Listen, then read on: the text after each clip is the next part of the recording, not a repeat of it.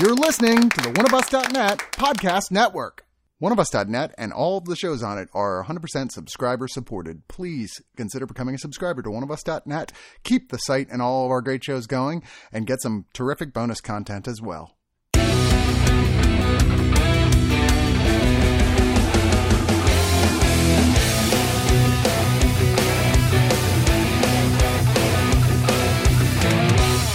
Man, people listening to this, you wouldn't believe the behind-the-scenes calamity that happened when I said Stargirl was available for review. Everyone's like, oh, the new CW show, that's awesome! And then they looked into it, they're like, oh, it's a Disney Plus movie. Okay, never mind. Yeah. But thankfully, these two stuck around to talk about it. Yeah, I really like. I love like teen like romance stuff. Just that they've been pumping out so much on Netflix. The trailer looked pretty interesting. Yeah, I mean, it was an all-right trailer from what I saw, but Yeah. so like before we get and also I actually read Stargirl as when I was a teenager. It's based on it's adapted from a book by Jerry Smollett.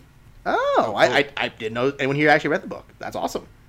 Yeah, I read it like a long time ago, so I remember the cover. I remember when I saw the first few minutes, I'm like, wait a minute, I've read this before, and I looked it up, and I'm like, oh yes, I did. Well, we are talking about Stargirl, like I mentioned, and I am Justin. As is usual for me lately, because life is busy, I did not see this movie, but I managed to get some people to actually watch and review this movie with me. We got Paloma. Hello? And then we got Max.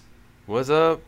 Hey! So, Max, I kind of expect this from you, because you're like you said, you're very into these kind of romantic or young teen kind of movies kind of thing on Netflix. Yeah. But yeah, Paloma, you being the book fan, so, I mean, okay, first of all, what does Stargirl mean in relation to the plot of the story here? Well, Stargirl she's like a kind of I guess she's a because she's a teenage girl who named herself Stargirl because she wanted to because human beings are made of stars, and she's sort of like very quirky, and she likes to do nice things for people. So she's sort of like the main girl, one of the main characters. I mean, the main character is her guy's in love with her, Leo, but she's sort of like the so it's kind of like a Ladybird like thing, right? Yeah, exactly. Yeah, she named herself Stargirl, and then her name I forgot her last name. She called herself like Stargirl something or Caraway. She's Stargirl Caraway. That's like is her actual name. That is the greatest DC superhero name ever. Yeah, her real name is Susan. I mean, that's her real name. Stargirl Caraway. So yeah, Caraway I think is her real last name. Yeah. Okay. Yeah. But beyond that, what is the plot of this movie? I guess I can try to. So I'll summarize it. So it's about a teenage boy named Leo who lost his father a really long time ago, and he used to wear these really cool ties, are really quirky. And then when he moved to this new town in I think New Mexico. Yeah, New Mexico. He was teased about it, and somebody cut off his kind of quirky porcupine tie, and so he stopped wearing ties and started being kind of trying to be like a wallflower, kind of trying to blend in, do what everybody else does. But every year in his birthday, somebody sends him a new kind of quirky, tie. And then one day, a kind of a mysterious girl named Stargirl, who dresses really weird, dresses really colorfully and with these kind of bizarre clothing, and does these nice things for people, like so it inspires the whole football team to win when they haven't won for I think years by doing this little song, and it's about him kind of falling in love with Stargirl, and that's basically what the plot is. And the reason that he wears the quirky ties is because his dad used to wear the tie before he died, so he started wearing his dad's tie, and like, he wears his dad's tie to remind him of his dad. Oh yeah, sorry, yeah, that's true, yeah. Yeah. So now it's interesting looking at the plot and detail stuff here on the wiki page as well, because first of all, I noticed they emphasize a bunch of songs here. Is this a musical? No, it wants to be though. I mean, it doesn't even want to be a musical. It just wants to use Grace VanderWaal's like musical ability, because like she got famous as I think she won The Voice or something. Oh really? Right. Yeah. She was like real famous a few years ago. Like she's been having concerts lately, and I think she either won The Voice, one of those singing. Oh no, she won America's Got Talent. That's what she. Oh yeah. Okay. Oh yeah, see, I have that special like way of yeah. I think I've heard of her kind of. Yeah. Yeah, I didn't know that though. That was why I was kind of interested. I was like, well, this is her first time acting. She's like a pop star singer, and her music was quirky too. She plays like I think it's a ukulele, And Yeah. she has a real nice voice, and the songs in the movie are just basically like trying to use her talent. They're kind of forced, but they're decent songs. Like, her voice is real nice. The songs are just like real young. This whole movie is very young seeming, because most high school movies, they're like in their 20s, the actors, and they just pretend like high schools. These kids are actually, I think she's 16 and the other guy's like 15 or 16 or something, and it actually makes the movie seem much younger. Like, they seem like they're like 12 or 13 in high school. Well, I think we're just so used to seeing like 20-year-olds playing high schoolers that now we're actually seeing real people. I mean, real teenagers. That's an interesting little thing. Yeah. I think it's also written for a younger crowd. Like, I don't know if it's written for high school students. Well, it's meant for Disney audiences. So, exactly. I mean, It's meant for Disney Plus, so it's meant to be like PG. We've learned from recent experiences that Disney does not like anything above maybe 11 or 12 years old. Yeah. So that's kind of why. I think it's also the writing that makes it seem young as well. Yeah. That's why the Lizzie McGuire reboot got canceled, because it's too edgy now. I mean, it's still in consideration, but they did change up stuff. They're like, it's too adult for our taste, kind of thing. Well, she is calling for it to be moved to Hulu, I think. But Yeah. It's owned by Disney, so I don't know. Maybe that'll happen. Yeah, but that's interesting, like you mentioned about the musical stuff, because I noticed the songs they pick are all popular songs. Like, they got Be True to Your School by the Beach Boys, you got Just What I Needed by the real Cars. songs? I thought that was made up. Well, no, these are all actual songs. I'm selecting them right here. Be True to Your God. School was written by Brian Wilson and Mike Love, but then they got Just What I Needed, which was the Cars. You got Give Me Love by George Harrison. It's all pop numbers, just, I guess, sung by Grace VanderWaal. So. The way she performs it is like her own song. Nobody's like, wait a minute, you're singing this song. Everybody's kind of like, it's almost like she's made this up. Like, she's this mysterious so it's that thing. Rocket Ages the way they do it, it's not like, there's no implication that somebody else wrote this. It seems like it was her. Yeah. And the lyrics are all bad, so I figured it was like a Disney song lyrics. Like, Be True to Your School, she sings it like at least 2 or 3 times in the movie at different parts. I was like, who wrote this terrible song? One of the greatest songwriters in history wrote that song. Thank you. Yeah. Her voice is great singing it. I was just like, what is this Disney song that's happening? Yeah, it definitely sounded like a song that was written by no offense to Disney, no offense to them, but it seems like a song that's written by Disney. That's for like younger children will enjoy this song. Yeah. And I'm sure that's kind of the. Boys. I'm sure that was the idea of the marketing with this, because also one of the producers on here is Justin Hurwitz, who produced La La Land. He was the dude who was on stage to announce that, oh, by the way, we didn't win Best Picture, Moonlight did. The guy with the envelope. Oh, yeah. Yeah. Well, what an honor to be that dude who lost to Moonlight. That's his recognition. But, so that's kind of a weird thing. We're like trying to get that pseudo-musical thing with this. But, I mean, other than that, though, like, what else can you say about the movie in terms of, like, filmmaking or acting that really stand out to you, do you think? I think the boy who played Leo did a really good job. I think you really felt like his emotions, and it seemed like a legitimate teenager to me. Yeah, his name's Graham Mark Verch. Verschere, I think. He previously... I think it's Verschere. Verschere, sorry. He has an appearance in Fargo. I think he was one of the younger kids in the first season. So. Oh yeah, and he was also in the good Doctor. I think he played the young character, him when he was young. Yes, he did. Character in Good Doctor when he was young. Yeah, and he also has an appearance on Supergirl as George Lockwood. So he's. Cool. Oh yes, I do recognize. Yeah, he was in that. Yeah, that's right. Yeah, he's starting to pick up in momentum. So that's good to hear that he's getting some more attention. Yeah, apparently he's 18. He looks like he was like 13. But oh yeah, he does look really young. He was. When they had him like being all grown up, like when they had him like grown up, I'm like, this guy looks. He doesn't look like he's an 18-year-old, but now he is an 18-year-old. But he just looks very young. I forgot about that. Yeah, at some point they like show them in college or something, and they're still both the same age. Like, he's 18 and she's 16, but they're in college. And he looks the same. Like, I'm like saying, couldn't they have aged him? Like, I don't know, dressed him a little, I don't know, done something to make him look a little older, but they gotta use Disney's like aging technology, but do it forward instead of reverse. Yeah. Yeah. No, and I noticed some other kid actors who I've seen in other films. Like, the guy who plays Leo's friend here is played by Karen Brar, who previously was in those Wimpy Kid movies. Is one of those goofy side characters who's like, oh, he's ethnic and he's funny. But how is he in this movie? He's fine. Yeah, he was fine. He just plays like the smart friend that likes to do speech debates. That's pretty much all he did. He wasn't like developed in any way. Yeah, he plays every character he's ever been cast as, it seems. Yeah, pretty much. That's a bummer. I knew I recognized him from something. I was trying to figure out what it was from, but I think he was on some like Disney Channel show. When he was on Jessie, that show.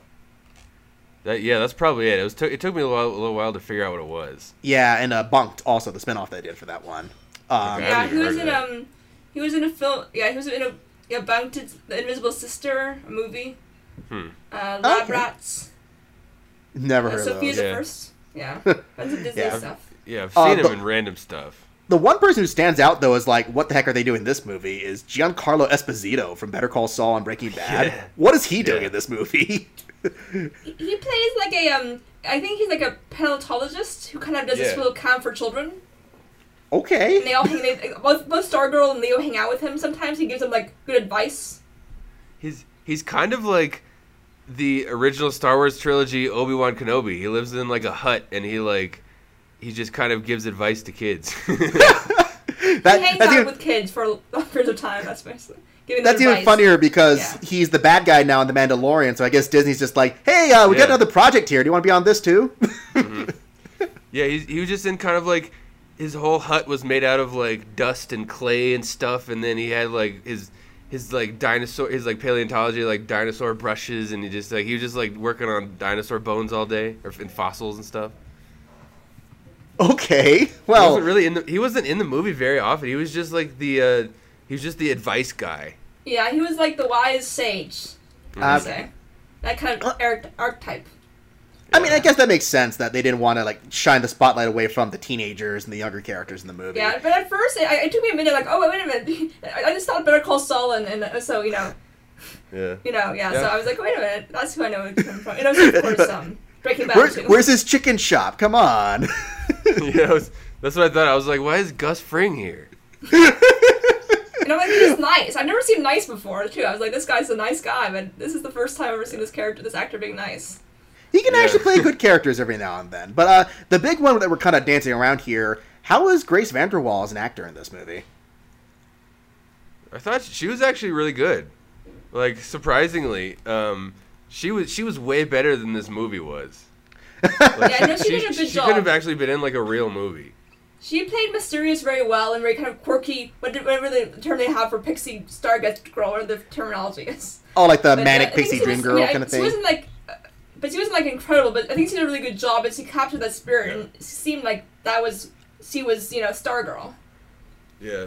It just seems like with the fame she got for winning America's Got Talent and like all her pop star stuff, I was like, this seems like a big step down from her stuff she's been doing, but I know if she's trying to get into acting, like she's got to start somewhere, and this is probably a good place to start. Yeah, she's only 16. You know how it goes. The Disney Channel and Disney movies are kind of the meat grinder for young actors kind of thing. You know, some people make it and they're a fine little thing, and some people get ground up in the dust from these films. I think if she keeps on improving and keeps on doing stuff, I think she can be really good. She kind of has a quirky vibe to her, and she's very kind of real looking, and I mean, so I think she can go probably at least get some kind of career out of it. Well, it seems like almost all the most praise is coming for her performances. It does seem like like that's what seems the one thing everyone says. Yeah, that's one of the best parts of the movie. Yeah, she at some point she'll graduate and do like a movie with like KJ Apa or the dude from To All the Boys I Love You. Oh, don't jinx her like that, man. Come on. God, that was. I actually haven't seen those movies, but I've heard. Yeah, but it's not made for me, those movies anyways. So. Right. Yeah. But yeah, the tone of the movie I really liked. It was kind of the whole thing. I feel like the movie was way too long, but it was cool. It was like really somber, and like all the soundtrack was like really chill music, and it just kind of like it was like sunsets everywhere and like New Mexico scenery. The whole thing was it was a very like chill movie.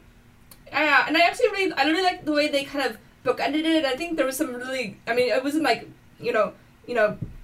kind of really innovative or anything like that. But I think the way they set it up and edited it together, it made it a really kind of interesting film. And I did kind of want to know what happened. I mean, I kind of knew what happened because I read the book, but I was curious to see how they would how much they would follow the book, and I think they followed it pretty to the letter for the most part. Okay. Nice, Yeah. because I noticed here the person who directed the movie is a female director, Julia Hart, and previously, I mean, part of the reason she directed this is because, well, that producer I mentioned, Jordan Horowitz, that's her husband, first of all. Oh, but, really? I think it's going to be directed by Catherine Hardwicke, so I guess they changed. I saw that right now. Yeah, I think they changed it last minute, but it's not like she's untested, because the thing she did previously was a movie that everyone in the indie crowd loved, Fast Color, if you remember that film. I don't know if I saw that. That's the one... Sure. It's the one with the girl, I think Gugu Mbatha Raw, and a bunch of those ones where they have, like, superpowers, and it's very, like, tying superpowers around to black, female, like, womanhood kind of thing. It's, interesting. From what I heard, it's really, really good. Oh, she was also in, she was an actress in Tech Everlasting. Which, I mean, she must have been a very minor part in that one, because I actually saw that movie. I can't remember that film at all, so... She wrote The Keeping Room. Yeah, I don't know that one either. But she's this is still very early in her career, but Fast Color was a nice little breakout that no one expected to be as good as it was. So, I mean, and most of the people working behind the scenes are all the same people from Fast Color as well, including the composer Rob Simonson, who's going to do Ghostbusters next, the new Ghostbusters film. Yeah. They're going to do another Ghostbusters film? I didn't know that. Did you see the trailers? Not yet. Okay, well, there you go. The trailers are cool. Oh, they're cool. Just go in. Maybe that's better for you. Go in completely unspoiled, unaware of what you're expecting. Yeah. Well, it'll probably be a long time before I see the film, so... Yeah. Yeah, sadly, but yeah. I mean, it sounds like you're saying mostly good stuff at this stuff, but I noticed you said, Max, that you thought that the acting was better than the movie itself. Like, what do you think is the biggest hindrance other than being too long, like you said? The biggest what? Sorry? The biggest hindrance to the movie. Oh. The whole movie was not that great, honestly. No. It was not a very good movie, honestly. Like we were just talking about all the good stuff, but like the plot is like incredibly simple. There's like 3 things that happen the whole movie, which is fine. It was just too long. Like it wasn't written very well, and there was like the conflict is like the stupidest conflict in a movie I've ever seen. I agree. It's not believable so that would cause any real issue. It'd be like maybe a momentary issue, then it would kind of go away. Yeah, that was not realistic whatsoever. Yeah, we can talk about it like when we're done recording. It's like a 2-sentence conflict. But it was just like I was like this is not realistic whatsoever. Even in like a film universe realism, it was dumb. But it was very kind of. Yeah, I would say that, and I think it was a very I mean, I think part of it, you can also think sometimes people are like saying it's a kid's movie, it should be kind of, but at the same time, kids are pretty smart, and they don't need to be spoken down to, but also, it was a pretty, it was not the whole kind of tension was kind of like, I'm like, really, and also, I think the way they kind of changed, they kind of, everything was sort of, there were some sweet moments to it, some other moments, but for the most part, the writing wasn't that good, and it was like, kind of like, yeah. Yeah, and there was like the way they ended it was kind of sweet. It was a nice book ending, but at the same time, it was also like, really, you're not ended this way. I mean, it's not like nothing that she did made her seem like what they said that she was like. That people would be talking about her that way. It doesn't make any sense to me, other than she helped her win a couple. She was part of to win a couple of football games. I mean, that's it. Yeah, the ending was really dumb too. Yeah, it just kind of I'm trying to speak around it. Sorry. Yeah, I forgot that ending even happened, but that was weird. I don't know. I usually like the reason I like watching these like teen romance things is like you feel something. I just didn't really feel anything in this movie at all. Really, it was like it was cute, but like there wasn't any. They had some chemistry too. I just didn't really like feel like the romance aspect of it or anything. Yeah, I think it was the way they kind of rated it and the way they wrote it, I think made it a little bit hard for them to be able to do. Because, I mean, most of the I enjoy watching romantic comedies sometimes, and even teen romantic comedies, and ones I see are usually, of course, PG-13, and they usually have a little bit more tension to them and some, some adult themes, not too adult, of course, but still, like, a little bit more ways of exploring something that's a little bit more deeper and darker than what they explored here. Yeah, the way you're describing it sounds like one of those old Disney Channel movies, like the ones you'd see in like the 90s and 2000s, where it's just, it's sweet, it's sugary, and it's completely inconsequential, whatever happens in it. Yeah. Though I have to say, I really like some of the ones from the early 2000s. They were, of course, I watched them as a kid, so. Okay. I was about to say the ones from the '90s were better than this. Yeah, that's what. I really like the one with the two races, the girls who race. I just rewatched that one. That was very good. Oh yeah, no, I remember that one, and they had some decent ones back then in the Disney Channel. But there is that problem where, and that's the thing I'm noticing with Disney Plus. I mean, Disney Plus original movies, because the last one that I reviewed, because I did some of the early ones where they did Lady and the Tramp and what was it? Oh, and Noelle.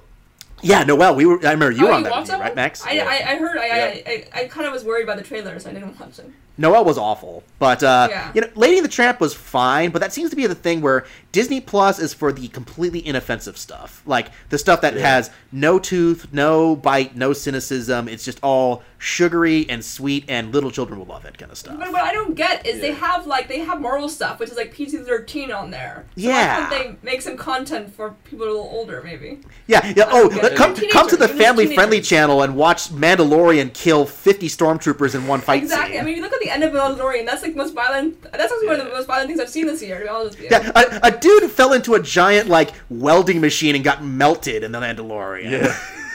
Mando. I mean, I was upset by the ending. I mean, the ending, I was like, that poor little droid, and the droid he sacrificed himself. Well, let's not spoil completely here. Come on, let's not talk about it. This is still the Stargirl review. Sorry, I'll stop. I just got excited because I love that one. Yeah. And talking about how young these movies are, because the last Disney original movie was beginning of February, which is I never watched it, but it was Timmy Failure or something like that. Oh, and that kid's it looks like he's 7, which he probably is. I don't know if it's any good or not, but it looked like a very young movie. Yeah, they clearly have a demographic they're aiming for, and I don't know if that's going to work. Because also, like you said, they're producing these movies at a very slow rate. Netflix built up to the point where they're releasing literally a new thing every week. Disney Plus, when you look at their release schedule, they release maybe 2 new properties a month, if that, at this point. Yeah, they're slowing it. Yeah, I mean, I guess I think they have a really big library, so they don't need to do it as fast, maybe. But so does Netflix, though. So. Yeah, to be fair, apparently half of the households with kids in America have Disney Plus now, so I guess they're doing something right. And some who do not have children, I guess, too. And all of us with Verizon got a free year of it. There you go. Yeah. So, but I just forgot what I was going to say. Well, I mean, I kind of get the idea then. You're saying that it's not even offensively bad or even it's got some good elements, but it's not a movie that you would even think about watching again or anything like that, right? No. No. I mean, I watched it because of, I mean, I feel like I remember the book being a little bit more kind of, not super dark, but a little bit darker than this, maybe. But again, I read it when I was 12 or 13, maybe, or maybe younger than that, so I don't, it's a little bit harder. Maybe that's the demographic for this movie, I guess. Yeah. I don't know. Yeah, that's a bummer. I mean, any last points before we start to go to final thoughts? I think, it's... I don't think there's really much more to say about this movie, honestly. Well, why don't you segue into a final thought and rating, then? Yeah, I pretty much said it already. It was way too long for, there's only 3 plot points in the whole movie. It was just a lot of staring at each other and nice somber music, and then staring at each other, and then trying to figure out what the other one is thinking about. It just didn't really grab me at all. It was I didn't feel anything, and the only thing I really liked was the cinematography, because the backgrounds are real nice with all the sunsets and everything. So there's some beautiful imagery. Yeah, so I give it a 3 out of 10 times they played that "Stay True to Your School" song. Oh, did they play it more than once then? It was 3 different times. At least 3 more times. Yeah, at least 3 different times. Yeah. Well, I guess I guess I would say that I think there was some really. I think the acting was actually pretty decent and even really engaging. I think there were some really sweet moments. At the same time, I think it was written for somebody way younger than me. And also, even though I've read because I read the book, I kind of knew what was happening, but still, I kind of have different memories of the book. So maybe that's just my age speaking, and me not remembering it the way I would read it now.